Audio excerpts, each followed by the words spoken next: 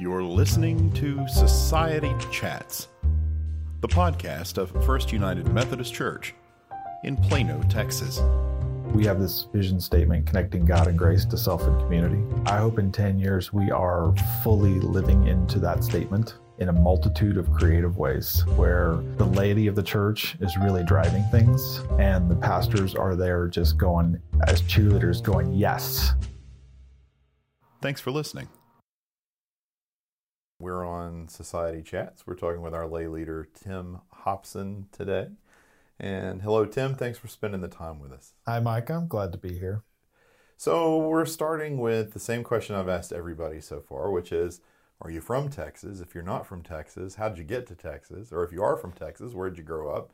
Texans are funny like that. We love to know these things. So Yes. Tell us about where you're from. Yes, I am from Texas. I claim that proudly. My parents weren't. Obviously, they moved down here early in their marriage, but I was born here. My sister was too. Raised here in the Plano area. Went to Plano East High School. So you were born here in Plano? Born in Dallas, but grew up in Plano. Gotcha. Yeah. Met my wife there at Plano East, so we're kind of like high school sweethearts. Oh, yeah. Yeah. Started dating our senior year in high school. So yeah, we've been in this area pretty much at least my whole life. It's kind of the Dallas area. Your wife, Jennifer, Mhm. she's from here too then? So originally she's from Oklahoma, but Okay. I think, she spent more than half her life here, so she can claim Texas now. That's the rule, right? That's the rule, right? She has to do the old, I'm not from here, but I got here as fast as I could. Yeah. Yep. And then you guys have 3 kids. Mhm. So talk a little bit about your kids. Yeah, so we have 3 boys. Michael, our oldest, he's in college right now. He's a sophomore out at A&M Commerce, working on his degree in kinesiology. And then our middle son, Matthew, is a senior in high school. He'll graduate this spring. Okay. Not sure what he's going to do yet, where he's going to end up. We'll see. And then our youngest, Zachary, is a freshman in high school in Allen, playing on the freshman baseball team. And that kid has more on his plate than he knows what to do with. So he keeps us plenty busy. Yeah, you guys are a baseball family. Very much so, yeah. Yeah. All three of our kids played baseball, up to high levels. Yeah. Competitive club ball and all that fun stuff. And you got 2 still playing. Yes. Yeah. Yeah. Did you play? Funny thing is I did not play baseball growing Okay. up. I played soccer growing up, but I love the sport of baseball. In fact, early in Matthew's baseball career, if you want to call it that, I coached him for a number of years in baseball and just picked up the game and picked up the love for the game. And my wife and my father-in-law, they're huge baseball fans. So I just kind of picked up on that, and I'm a huge fan of baseball myself. So Okay. Texas Rangers, I assume? yes. Okay. Yes, sometimes painfully so, but yes. Have to root for the home team. So talk a little bit about what you do as your day job, like during the week. Like, what's your career? Yeah, so I work for a semiconductor company that's based out of Austria. That's where the headquarters is. Wow. And we basically make sensors. Optical sensors is the business unit that I'm involved in. And what I do for that business unit is controlling, which is kind of like, think of accounting, finance, but more just on the business side, where you're looking at budgets and forecasts and, what are the risks and how can we, improve our profitability and those sorts of things. So It's kind of a more broad. So is your background in accounting and finance then? Yeah, so my background actually is in accounting. In fact, that's where I got my start career-wise with Sears. Yeah. Worked there for about 10 years before I jumped ship, let's say, and got into semiconductors. Totally different worlds. Yeah. Retail versus semiconductor. Yes, definitely. 2 completely different things. If anybody's listening that's under 30, Sears was a store that we used to have. I know, right? It used to be in all the malls. Malls are places where they used to have a bunch of stores together. Isn't it amazing how the world has changed? Yes. So this is me out of curiosity.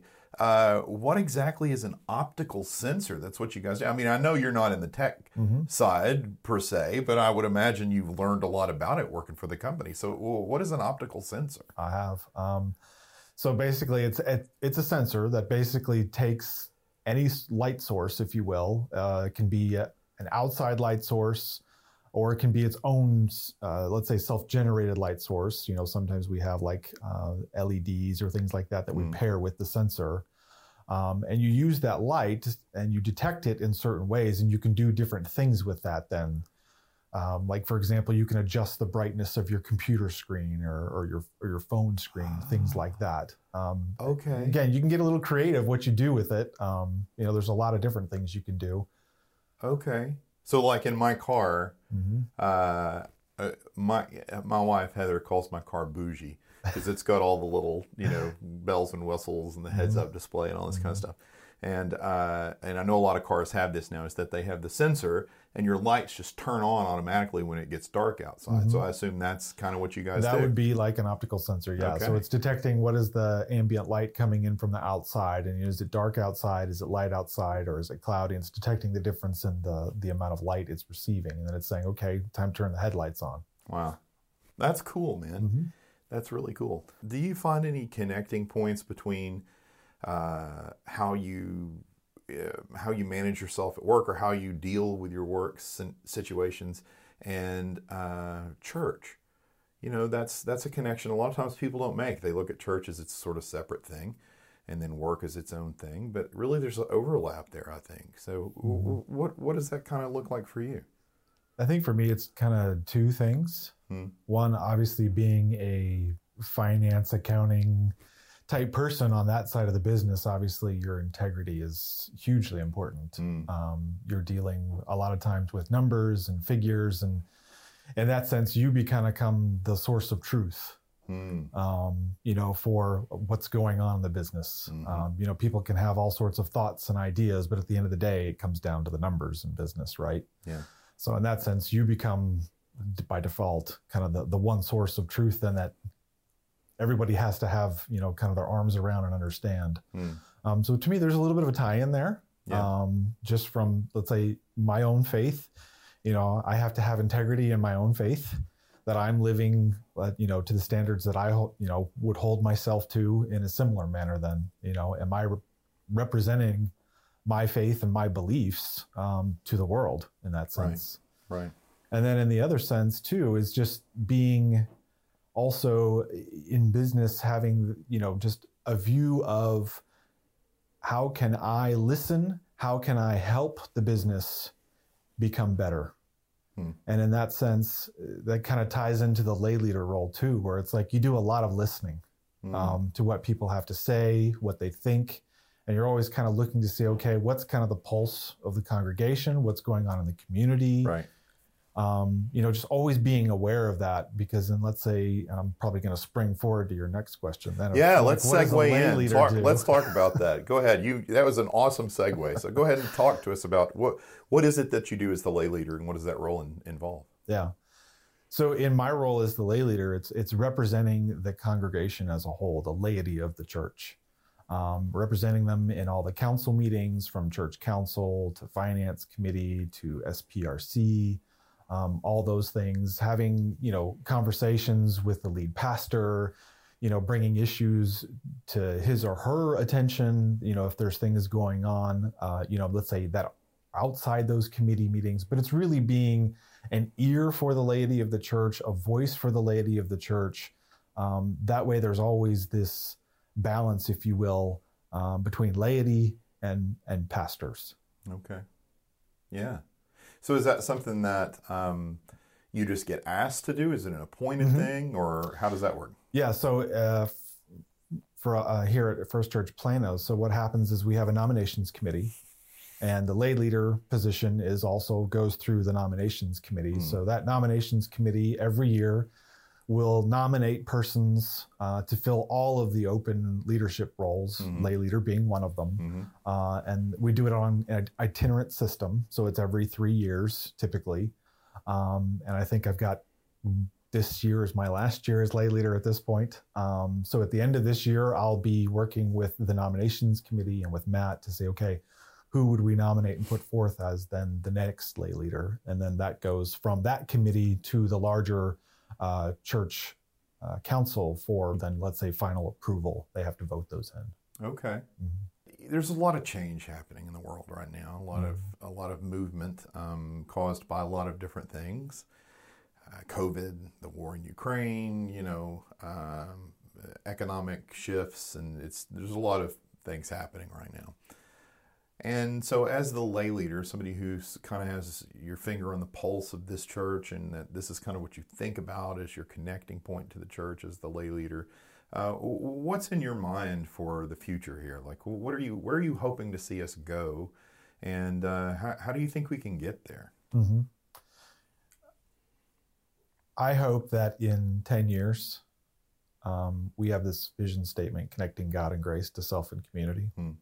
I hope in 10 years we are fully living into that statement in a multitude of creative ways, where the laity of the church is really driving things.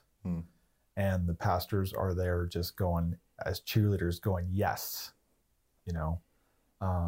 I think it's hugely important that the laity of the church gets involved, that they live into their calling.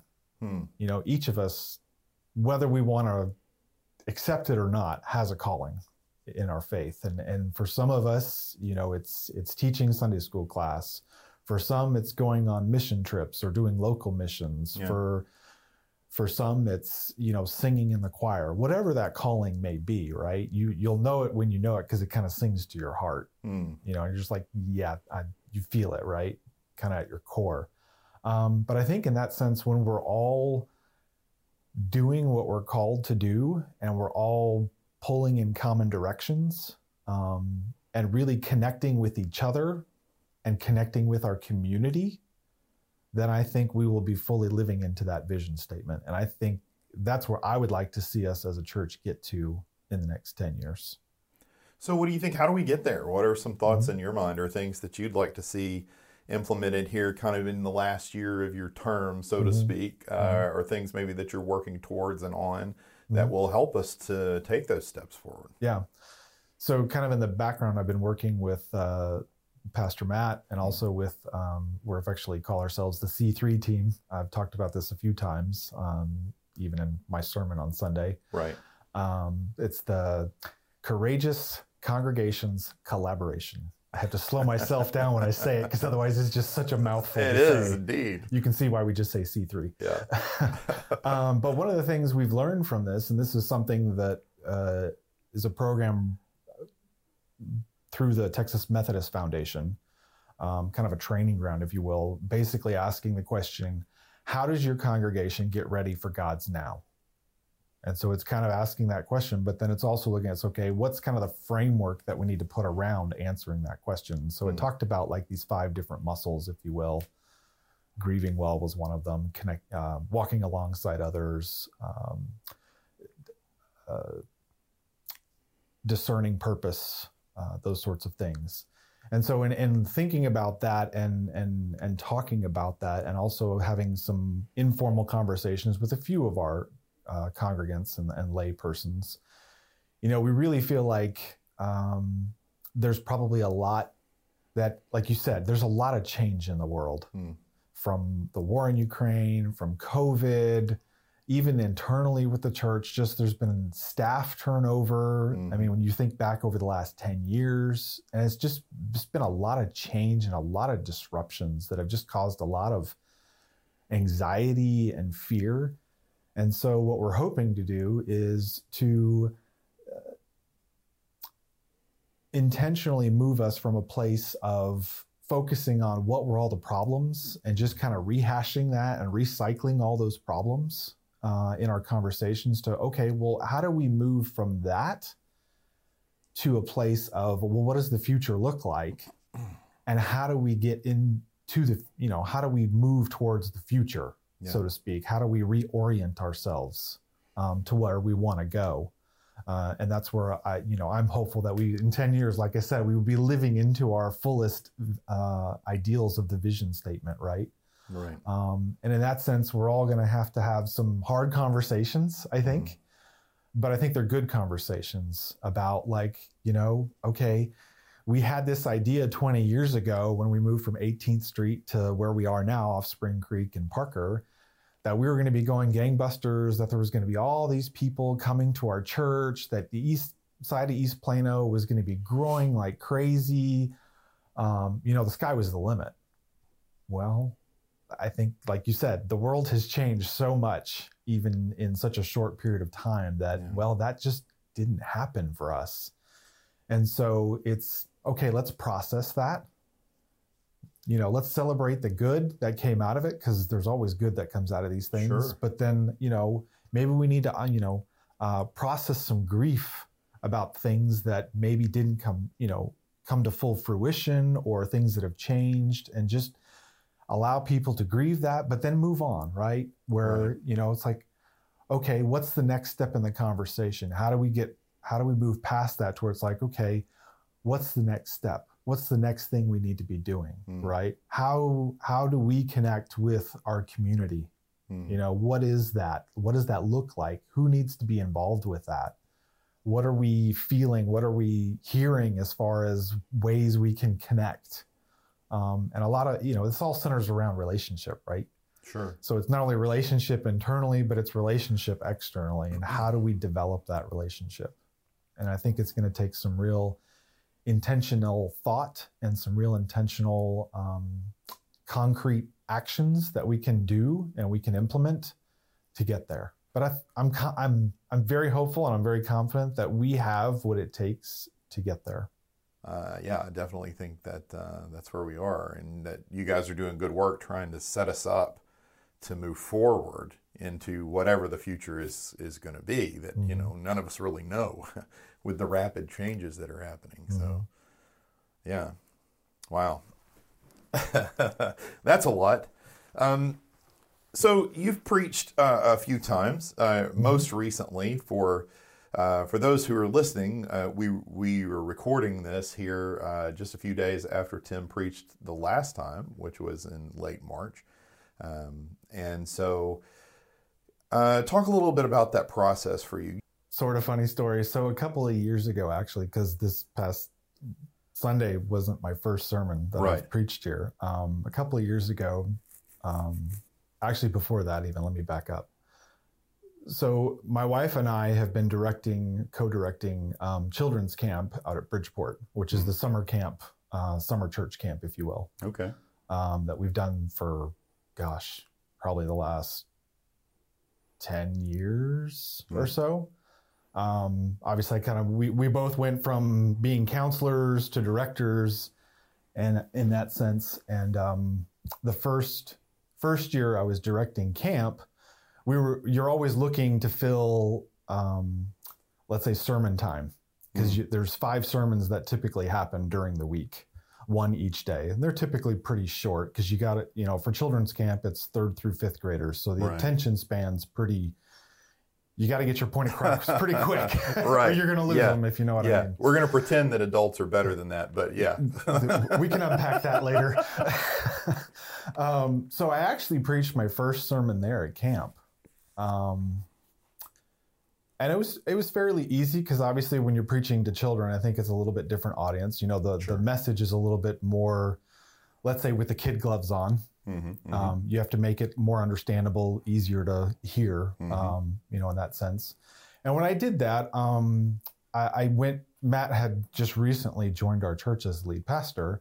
And because I had never done this before, obviously I went to Pastor Matt and I said, "Hey, Matt, I've never done this before. Any insights you can give me?" So we kind of went back and forth and got some input from him. And I was like, "Okay, well, would you mind if I write my sermon and if I share it with you, just to see, does this kind of fit the standard, right?" Yeah. Because, being a layperson, not having ever done this, you're like, okay, I want to make sure I'm on, solid ground here and not going way off in left field. especially to something as important as, you know, a children's camp where it's like, I mean, you're literally planting seeds, right, and, you know, in their hearts and their minds. So you want to make sure that you're on solid footing.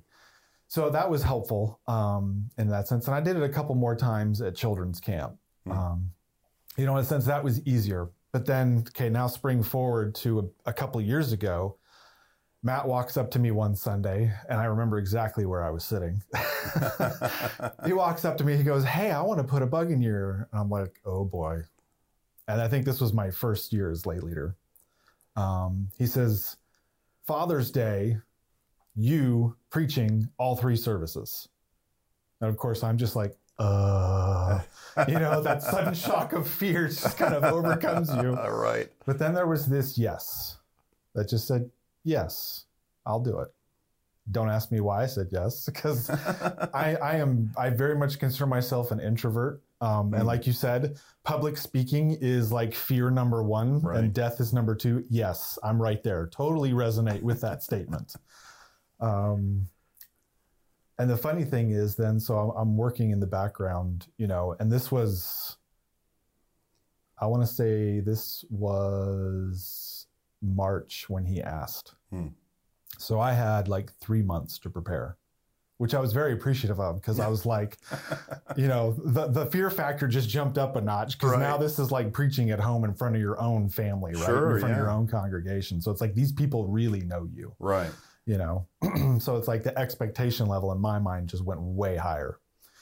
So I was thankful for the 3 months to prepare, because I took literally all 3 months to prepare. And I did a meditation on like, how big is God? And of course, again, I kind of went back to Matt and said, "Hey, Matt, would you just, you know, read my sermon and just see am I on solid ground here?" So it's always good to get input in that sense. But then this last one was preaching on disorder, which is kind of our part of our sermon series, navigating change and grief. And what was funny about it, and I was bantering back and forth a bit with Matt on this, was it's like, this is kind of funny because I'm an Enneagram 9. So I very much crave order in my world. And to sit here and preach on the exact opposite was like, okay, this is kind of funny. I think this is a little bit of God's humor coming in here, in that sense. But to describe the process, at least for me, from a layperson's perspective of preparing a sermon, is, you know, you try to pick out scripture that you want to preach on, and then you try to say, okay, what is the scripture saying to me? And what's the message I want to convey?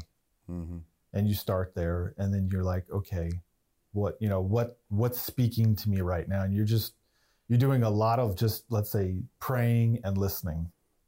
And discerning of what you think the message should be. And you're doing it literally throughout the whole time, from the time you start. Literally, I'm not kidding, and Matt will probably tell you the same, and I think you've preached, so you probably can also attest to this, Micah, that literally until you get up there and until you speak the words, the sermon is not done. Yes, that's true. You are continuously making tweaks and edits and you know, changes here and there. And even then, when you preach it, not only the first time, but the second time, things can happen between services that you're like, I'm going to put that in there now. Yep, that's right.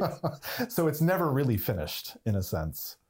But you're always mindful,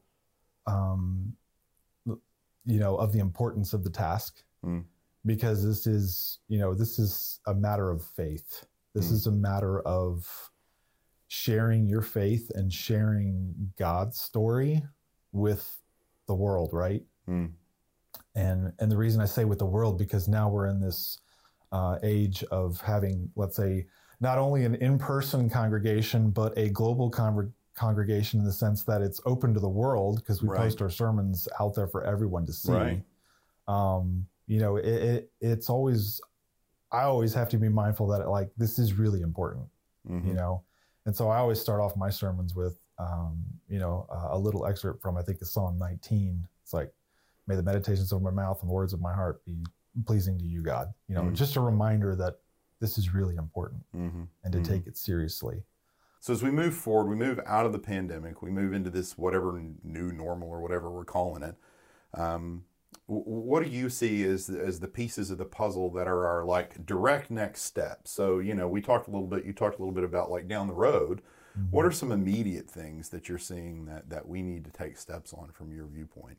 I think we need to get people connected. We need to get them plugged in meaningful ways, back into just different areas of the church, whether it be back into Sunday school classes or small groups, choir, youth activities, children's activities, whatever it may be. Just get people plugged back in, because I think what we saw is that so many people, because of COVID, they took this opportunity as like, oh, well, church shut down. Now I'm out of the habit of going to church. Or, maybe I kind of do online church, but it's not the same. So I think we really need to find ways to get people plugged back in, where they feel like they're a part of the body of the church again, where they're connected with the church again. And when I say that, like fully connected, right? Not just kind of like, okay, well, I'm here just for, worship. I think it goes beyond worship at that point, right? Where I feel like I'm contributing to the church in meaningful ways. Before we move into some kind of lighthearted, I guess, questions, did you have anything else that you wanted to share? Something that maybe that we didn't talk about that you'd like to share with the folks who are listening? I just hope that for those who hear this, that, First Church Plano is a great place. My wife and I, we joined because it felt like home. It still feels like home. So if you're looking for a church home, come join us. Get plugged in. We have a lot to offer. There's a lot of great people here. Yeah. Come get to know them. All right. So let's talk through some of my little fun questions that I think are interesting to hear what people have to say. And I think it kind of says something about the person, helps you get to know somebody a little bit. So the first question is, do you have books that you like to read? Maybe 3 books that you'd recommend to the listeners, or maybe favorite books of yours? So in the last 6 months, I've probably read 10 or so books. More so just for my own personal studies than anything else. Sure. So a lot of them have been faith-based studies, let's say. But I can definitely say out of that, I would recommend Paul Young's The Shack. Yeah. Whether you are, obviously it's fiction, but I think it speaks volumes about what we go through in life and how we relate to God. And in that sense, it'll challenge you and some of, I'd say, the inherent assumptions we make about God. Yes. It's a great read. Great read. Also, was it Mindful Christianity? C.S. Lewis? C.S. Lewis, thank you. Mere Christianity. Yeah, Mere Christianity, thank you. Another great read. Yeah. If you want to, just take a look at, I think really, what does it mean to believe? That's a, great book to answer that question. And then I think I say this all the time, but it's like, read the Bible. Really, read the Bible. It's so important, from as best you can from cover to cover. Or get involved in a Bible study that you're reading at least parts of the Bible. But really, I would encourage anyone, you hear all these people like, okay, this year I have this goal to read the Bible cover to cover. Yeah. If that's your goal, seriously do it. There's certain parts I would say, you can, like I say, you can do without, but you can skim through pretty quickly, and it's like, okay, like numbers, right? When you get into all the census data and stuff like it's like, okay, yeah. It's neither here nor there, but you know what I mean. Some of those are a little laborious to get through, let's say. Yes, they are. I agree. The so-and-so begat so-and-so and all that. Exactly. Yeah. It's good to know, but yeah. So let's pivot away from books towards movies. One of my favorite things, movies, films. If you want to throw in a TV show, you can. That's cool. But maybe 3 favorite movies, and what is it about those movies that speaks to you that makes them the ones that I'll watch that again. You will quickly notice a theme here. So there's The Rookie, Greatest League, or League of Their Own. Yeah. And 42. You know, I haven't seen 42 yet. I've heard good things. I need to watch that. That's Chadwick Boseman, I think, that just passed. Yeah. That plays Jackie Robinson. The story of Jackie Robinson. Yeah. And League of Their Own is just a there's no crying in baseball. So from the onset, right, you know our family's a baseball family. Right. So like any baseball movie automatically goes to the top of the list. Yeah. You know, you name it. We've watched them all. And League of Their Own often is quoted in our household. It's a great film, though. It really is a great, great film. So, yeah, not surprised with your baseball theme. No, nobody's surprised by the baseball theme. But good movies.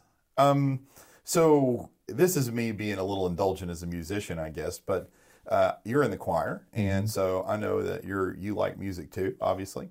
So what are 3 songs that you love that are important to you, or that you think, you know, if you've never heard this song, kind of like the movies, if you've never seen The Rookie, if you've never seen League of Their Own, you've never seen 42, go watch them. Great movies. So what about some songs that have been the same, or maybe something that's spoken to you over the years, songs that are important to you, and they don't have to be Christian songs necessarily, you know, just kind of whatever you've had in your experience. Oh man, that's hard. That's so hard. I kind of consider myself pretty eclectic when it comes to music. I really enjoy all kinds and styles of music. So it's really hard to pick like 1 or 2 or 3 even favorites in that sense. I love music, right? Yeah. It just speaks to my soul in so many different ways. I think, you know, you and I have had conversations about, you know, music says things that words can't. Yeah. And so sometimes even listening to, you know, classical orchestral music where there are no words, right? Yeah. It still evokes a sense of emotion and feeling, but without words. Right. And when you can do that with music, I mean, that's something really special in that sense. So, yeah, I can't sit here and list, you know, a top 3 because the list is too long. Do you have any favorite artists that are, you know, one of those, I'm on a desert island, I'm going to take, you know, a couple of, well, we don't have records anymore, CDs, do we? It's so unfair. You know, when we were, did you ever do that when you were younger and you did the whole, if you were on a desert island, what would you take? And now it could be just like, I take my iPad and it's got 100,000 songs on it. Right. So it's not fair anymore, right? But I mean, do you have any, and you may not, it's cool if you don't, but some people, you know, it's kind of like, oh, the Beatles, got to have the Beatles, you know, or whatever. Yeah. I think it depends kind of what style, what genre we're talking about. If it's country, it's probably Brad Paisley. Okay. Classical, too many to name. I have a lot of favorite composers. Oh, sure, yeah. Yeah. So kind of back to the Bible for a minute here before we close. Is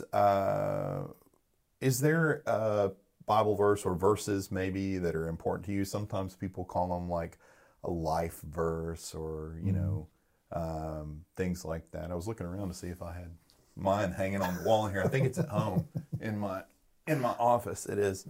But anyway, do you have a Bible verse that speaks to you that you've found yourself coming back to over and over again over the years? No, I can't really say that I have one specific like life verse. Sure. Per se. Really, when I read the Bible, when I do my daily devotions and when I'm doing scripture, it's, you know, there's times when I read scripture and it's like, yeah, I'm really resonating with that. That's just, you know, speaking to me in a certain way. But then there's also times, you know, when you're reading scripture and it's just like, man, I'm really wrestling with this and I'm really struggling with this, you know? So in that sense, it speaks to me both ways in that sense. And for me, I kind of take it in the whole, if you will, right? What's the whole message from cover to cover? And what does that mean for me and my relationship with God in that sense? And so for me, it's kind of all of scripture is important in that sense. Yeah. I think that's an important point you made too, that, the Bible is something that it's okay for us to wrestle with, that it's okay for us to struggle with. It's okay for us to feel, that we're not getting what it is that it's trying to say to us in the moment. Just as surely as there are times when the words just leap right off the page and hit you right in the heart, which I think has happened to most people that, are people of faith. So, that is a good point. So we've got people listening. They say, this Tim Hopson guy, I know I've seen him at church. What's a good way for people to connect with you? Because you guys are here every week, and you've been up in front of the church now a few times. And so people should kind of recognize your face, know who you are. So let's start with, for everybody who knows who you are and they go, sure, I know Tim Hopson.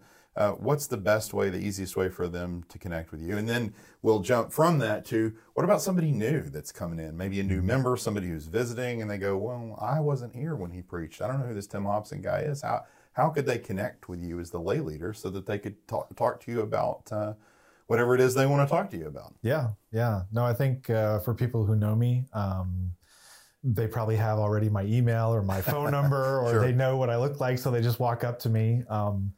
Any of those is probably just as good as any of the other. Obviously, depending on what the conversation is, some conversations are better had in person or over the phone versus just, trading emails back and forth, because sometimes things just get lost in translation, and there's a little more reading between the lines that has to happen, let's say, that can only be done verbally versus just written form.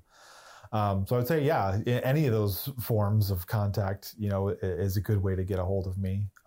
For those who maybe don't know me, I would invite you, if you're curious and want to have a conversation, call me on my cell phone. My number is 214-793-6842. I have no problems giving my cell phone number out, especially if they want to have a conversation about God or what's life like in the church or whatever. I'm happy to talk to you. Don't be afraid to call me. Wow, that's great. You just gave your number out on the internet. I did. He's serious, guys. He's serious. He wants to talk to you. So that's great. That lots of ways that you can connect with Tim, and he's here every week, and you guys can catch him in the gathering area, usually between services, before services. So just make sure and connect. If you have a question, you have something you want to talk to him about, he's available and willing to share his number on the internet, guys. That should tell you all you need to know. He's ready for you to talk to him. So, Tim, we appreciate the job that you're doing here and the work that you're doing, the time that you spend, because this is not a paid position. This is volunteer, what you're doing. And it takes a lot more time, I think, than people realize, for you to be putting in all these hours, helping to grow and connect the people here in the church. So we appreciate that. And appreciate you being here today and taking some time to sit and visit with me and for people to get to know more about you. So thank you for that. Thank you, Micah, for having me here. And like I said, just reach out to me if you ever want to chat or have questions. Great. That sounds great. Thanks, Tim. Thanks for being here. All right. Thanks, Micah. Absolutely.